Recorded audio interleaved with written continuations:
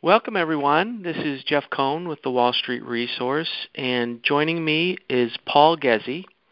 Paul is the CEO of Kontrol Energy Corp.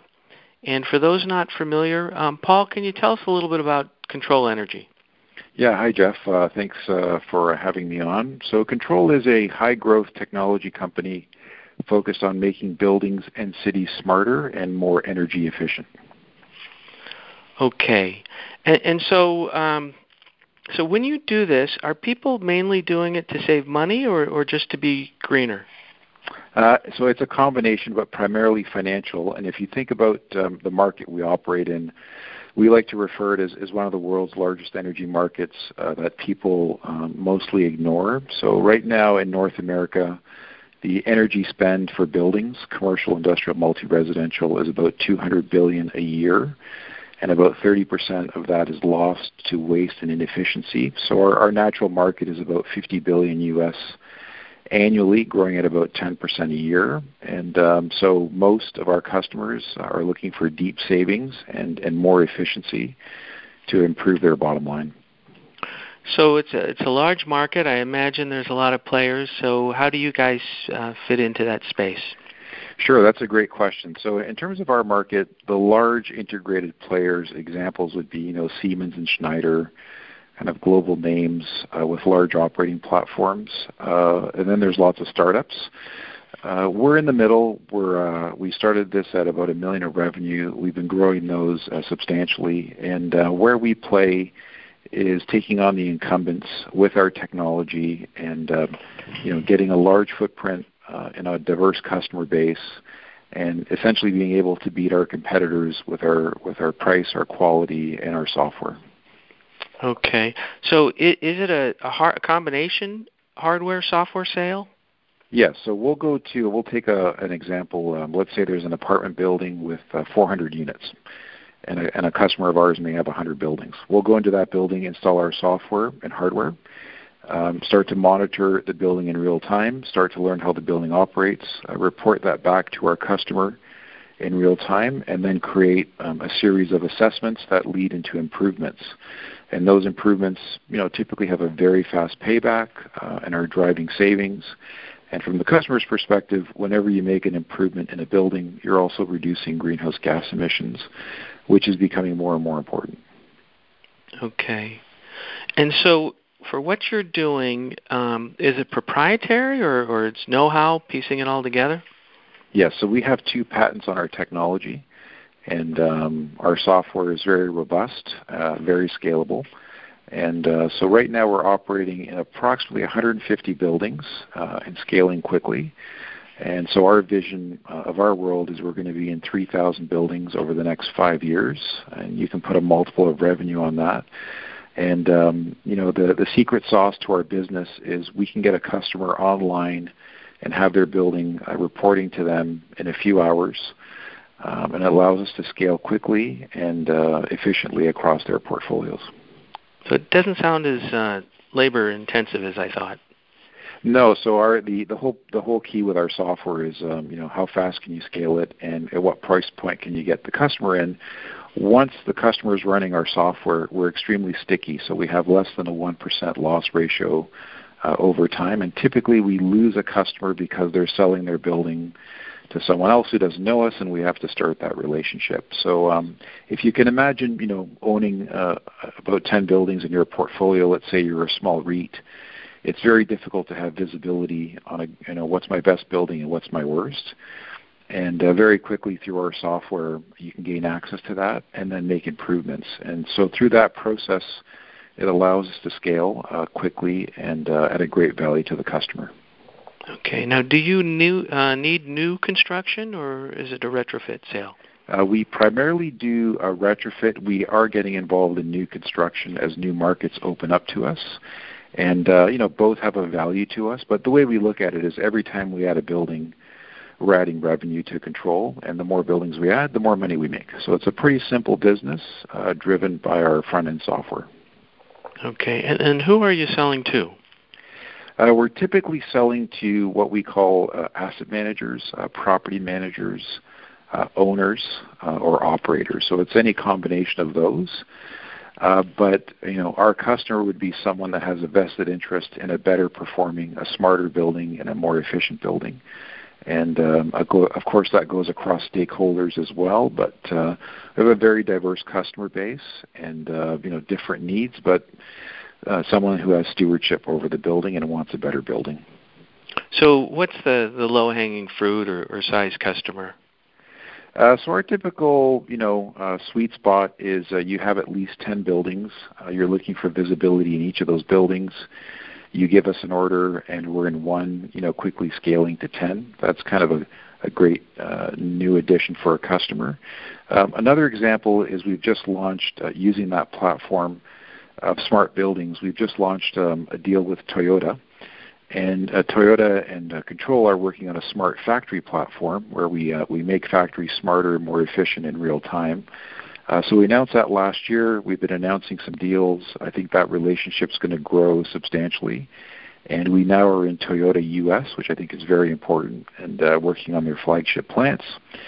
And I think our shareholders will be excited about what we're doing in 2020 with Toyota and the smart factory platform. Okay, very good. And what is the ASP and and also the sales cycle? I think you said the implementation part is pretty quick, but is it a long sales cycle, and how big a sale is it? Yeah, that's a great question. So when you're dealing with what we call the multi-residential, market, so the REITs, sales cycles are about 60 days.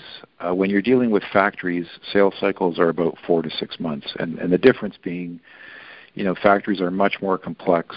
There's many more individuals have a stake in, say, how energy is operated and run. So short sales cycles are 60 days. Long sales cycles can be 4 months. But essentially they all start the same, where we present our software. We look at a few opportunities to make improvements. We install the software. We have that run for about 30 or 60 days.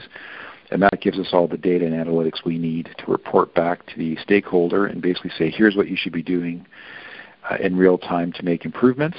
And so right now, from a big data perspective, we've analyzed over 30 billion data records and growing.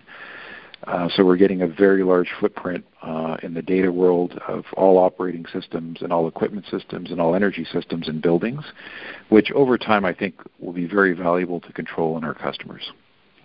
And so should I look at this on a per building, how much revenue per building, or how's the way to look at it? Yeah, I think that's a good metric. It's a simple one. So typically when we onboard a new customer, a building is worth about $160,000 to us. It varies. Some are worth more, some are less. Uh-huh. And of that is about 15% recurring software revenue, and another 15% is service revenue, and the rest is project revenue. But here's what's really interesting. And in our deck on our website, we have a slide that shows this.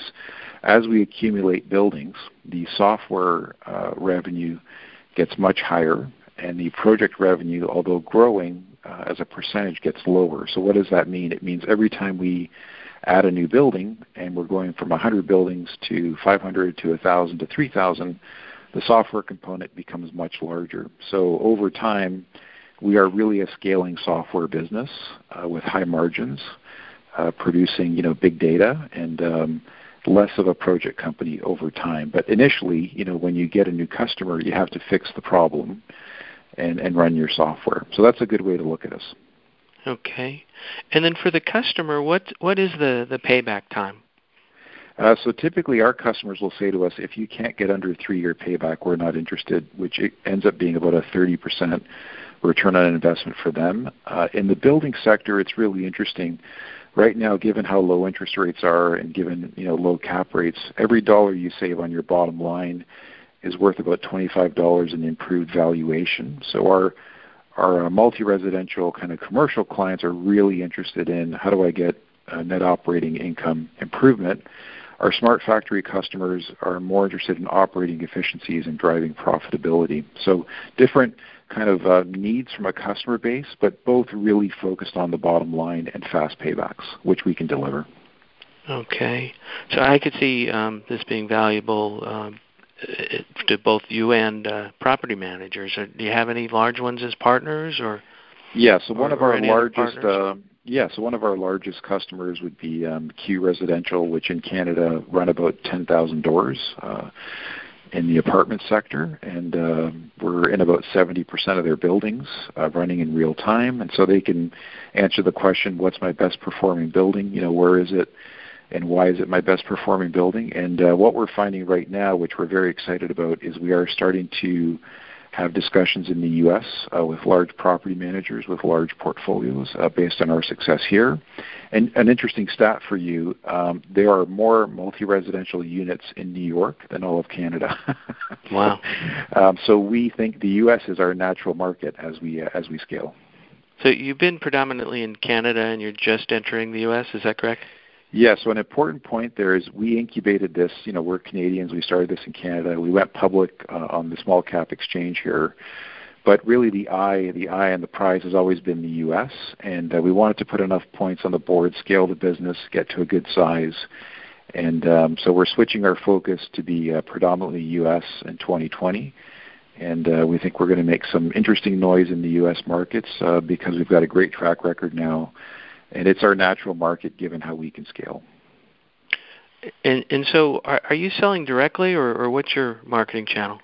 So our big sale right now is direct to property managers and asset managers based on our reputation, our history, and also the fact that many of our customers have properties in the U.S. So they may have fewer properties in the U.S. than in Canada, but it allows us to say, hey, let us move into the U.S. Through you. And then it gives us the ability to contact asset managers and property managers directly. Okay. And so what's the growth strategy for the U.S.? Are you going to just add more salespeople or more partners or acquisitions? Yeah, so right now we're looking at two kind of growth tracks. So one is, buildings can be earned through a customer win, and building footprint can be acquired. So we're looking at a number of strategic acquisitions, and when we target an acquisition, it has to be accretive on the technology side for us. So we're looking at a number of U.S. acquisition targets right now, and we're also building a U.S. sales team, which will launch in Q2, and we've been putting the pieces in place starting this year. And we just rolled out a new building automation technology called Smart Suite. That was just launched, you can see in the press releases a couple weeks ago, and that is U.S. compliant. So we're in discussions right now with a number of hotels, multi-residential asset managers. So it's really a combination of strong organic growth and strategic acquisitions. Okay. And by acquisition, are you looking to have these people, stay on and really buying employees as well? So when we do an acquisition, we think about it this way, is a strong fundamental business, good ownership. We like to keep management on the team for at least 3 years. We're buying employees, we're buying customers, and maybe just as importantly, we're buying building footprint. And the more buildings we're in a very simple way, the more money we make. The more we deploy our technology, the more money we make. And it is a market share grab right now, and I think given our scaling, we feel very comfortable that we can take it from where we are to something much bigger over the next few years. Are there a lot of targets you have in mind for acquisition?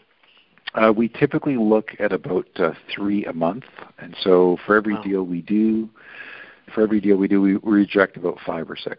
And so what ends up happening is we just build a backlog of opportunities, and we're very picky and choosy. You can see based on our history, the acquisitions we've done in the past, we've paid about 4.5 times EBITDA. The deals we don't do are pricey in valuation, so we put them in our backlog of opportunities for the future, and we also avoid deals where we don't have the synergies that we need in our technology. So we're very picky, and we're taking our time with acquisitions, but when they work really well. And are you predominantly looking to do stock deals or cash or what? We offer some flexibility. So we've done both stock, cash, a hybrid. It's really what the vendor prefers to do. Typically, we're not looking to raise equity in the market. We like to do it internally. We've used debt to grow. And so from a balance sheet perspective, we're about 70-30 debt equity. We like to get that to 50-50 over the next year or two.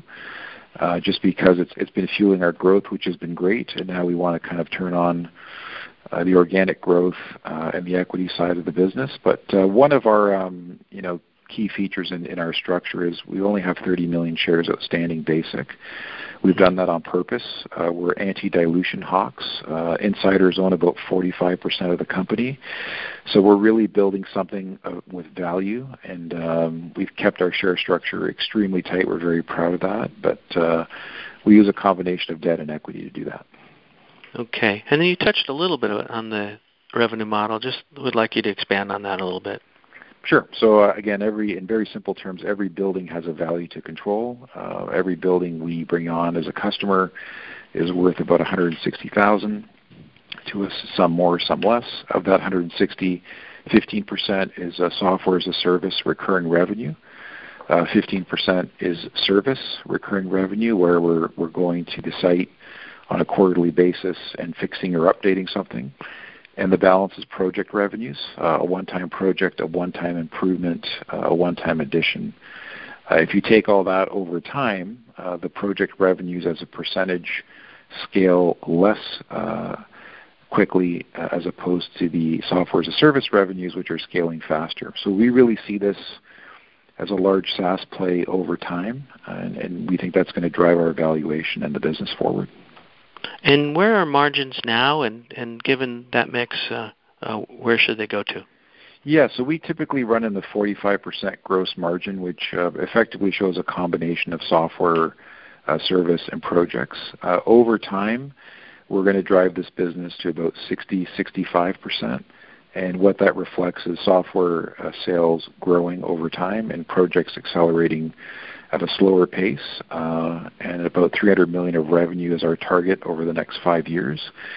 And if you think about our business and our platform, what allows us to do that is the scalability of what we can do. So as we add buildings and we put in software, it just allows us to naturally scale the business quickly, which is very important. And we keep thinking about reducing that sales cycle time internally and how to make it faster and better. But that's how the business is structured, and it's really primed to scale. And the software, is it predominantly fleshed out, or does it need CapEx? I've actually invested in our technology. We've spent about $600,000 over the last 2 years out of internal cash flow, and we're very proud of that. And that we haven't gone to the market and said we need your capital to grow. So essentially, our model is very high revenue growth, EBITDA positive, and cash flow break even. That's how we run the business, and we think that's the right combination to grow and not put up a bunch of losses. And so we're very proud of it. It's not easy to do, by the way. It's very difficult because you've got to manage your pennies while you're growing, and we do spend a lot of time on that. And so using that model, it's now given us a very good share structure, which we think we can grow into. And what's the biggest gating factor for growth? I would say with buildings, it's finding customers that have portfolio-wide opportunities. So it's very easy to find a customer with 1 or 2 buildings, and if you focus on that part of the market, you're busy, but your scaling opportunities are limited. And so, as an example, the Toyota Smart Factory partnership took a year to put together, right? So whenever you're dealing with large organizations that are global, to put a deal together usually takes some time. So I would say that's a gating factor. And the other is some large organizations are moving to an internal approach to making their buildings smarter and more efficient. And sometimes we're dealing with the gatekeeper within the organization that may not want us there. But we find ways to break those barriers down through the ease and simplicity of what we do, and really becoming a partner embedded in the business as opposed to a competitor. And the flip side, the drivers of the business. The drivers for us are scaling our software, and the more software we deploy, the more sticky we are and the more work we get from the customer. And so that can be a combination of a strong organic growth, accretive acquisitions. And the industry that we're in is consolidating. So you're hearing a lot now about smart cities and smart buildings. We're not the only player. So there is a market share component to this where, the faster you scale and the more market share you grab, the more valuable you become. And that just feeds on itself.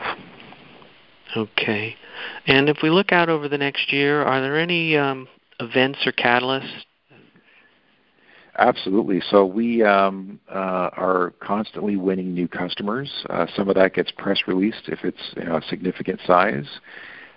We've made great inroads with Toyota into the U.S. market and are now working in the U.S. Our new technology launch, which started in Canada, is now moving to the U.S., and we have big plans for scaling that in the U.S. And we do have a couple what I would call strategic acquisitions on the go that, if we close those, could increase our size substantially. So I think if we put all that together, the future is very bright, and we feel very comfortable that we've got a real good growth story here that we're scaling into. And as the majority owners, we're excited about our growth. Very nice. Now, did I understand Toyota correctly, how that you started that in Canada and that it expanded into the U.S.?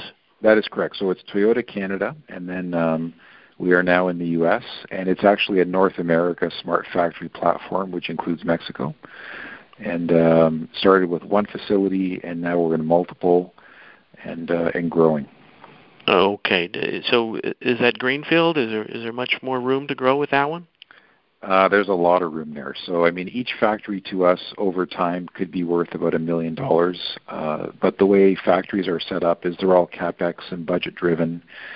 So what ends up happening is you get part of the order year one, part of the order year two, and they've got 200 factories that they're involved with, either under the Toyota brand or under a co-brand or a part supplier. And so our hope is to scale into those 200 over the next 5 years, and we're on pace based on our work with them to do that. And each factory has a value that's a little bit more than an average building, just because you're dealing with a square foot of 200,000 to $500,000 or larger. Yeah. Well, it's a good sign to see the deeper penetration there. It means they must like what's happening. Well, I think what we're proud of is we I won't say which competitors, but we beat out a number of competitors to win the opportunity. And really what won it for us was a combination of the speed of the software and how we could deploy very quickly and efficiently through the IoT, through the Internet of Things, through Wi-Fi. We don't have to wire up buildings or facilities. And our patents are really around that communication and how we work with that. And it made it very easy to move into a factory and just get it flowing, get the data flowing, and get information and analytics where we could make change and impact in a positive way. Good. So before we go, any closing remarks on why Kontrol Energy is a good place to put money? Sure. So I would say we're one of Canada's fastest growing companies. My goal for 2020 is to become one of the U.S.'s fastest growing companies, and we have a platform to do that. We have the scaling features to do that, and our business is at that inflection point where we're taking off into a larger, much more addressable market in the U.S., and we're just going to get new customers, new buildings, and keep growing the revenue. So I think if people want to follow us, you can share our symbol. It's KNRLF, and we trade on the QB and KNR in Canada. Well, very good, Paul. Thank you so much for sharing the story. Thanks for your time.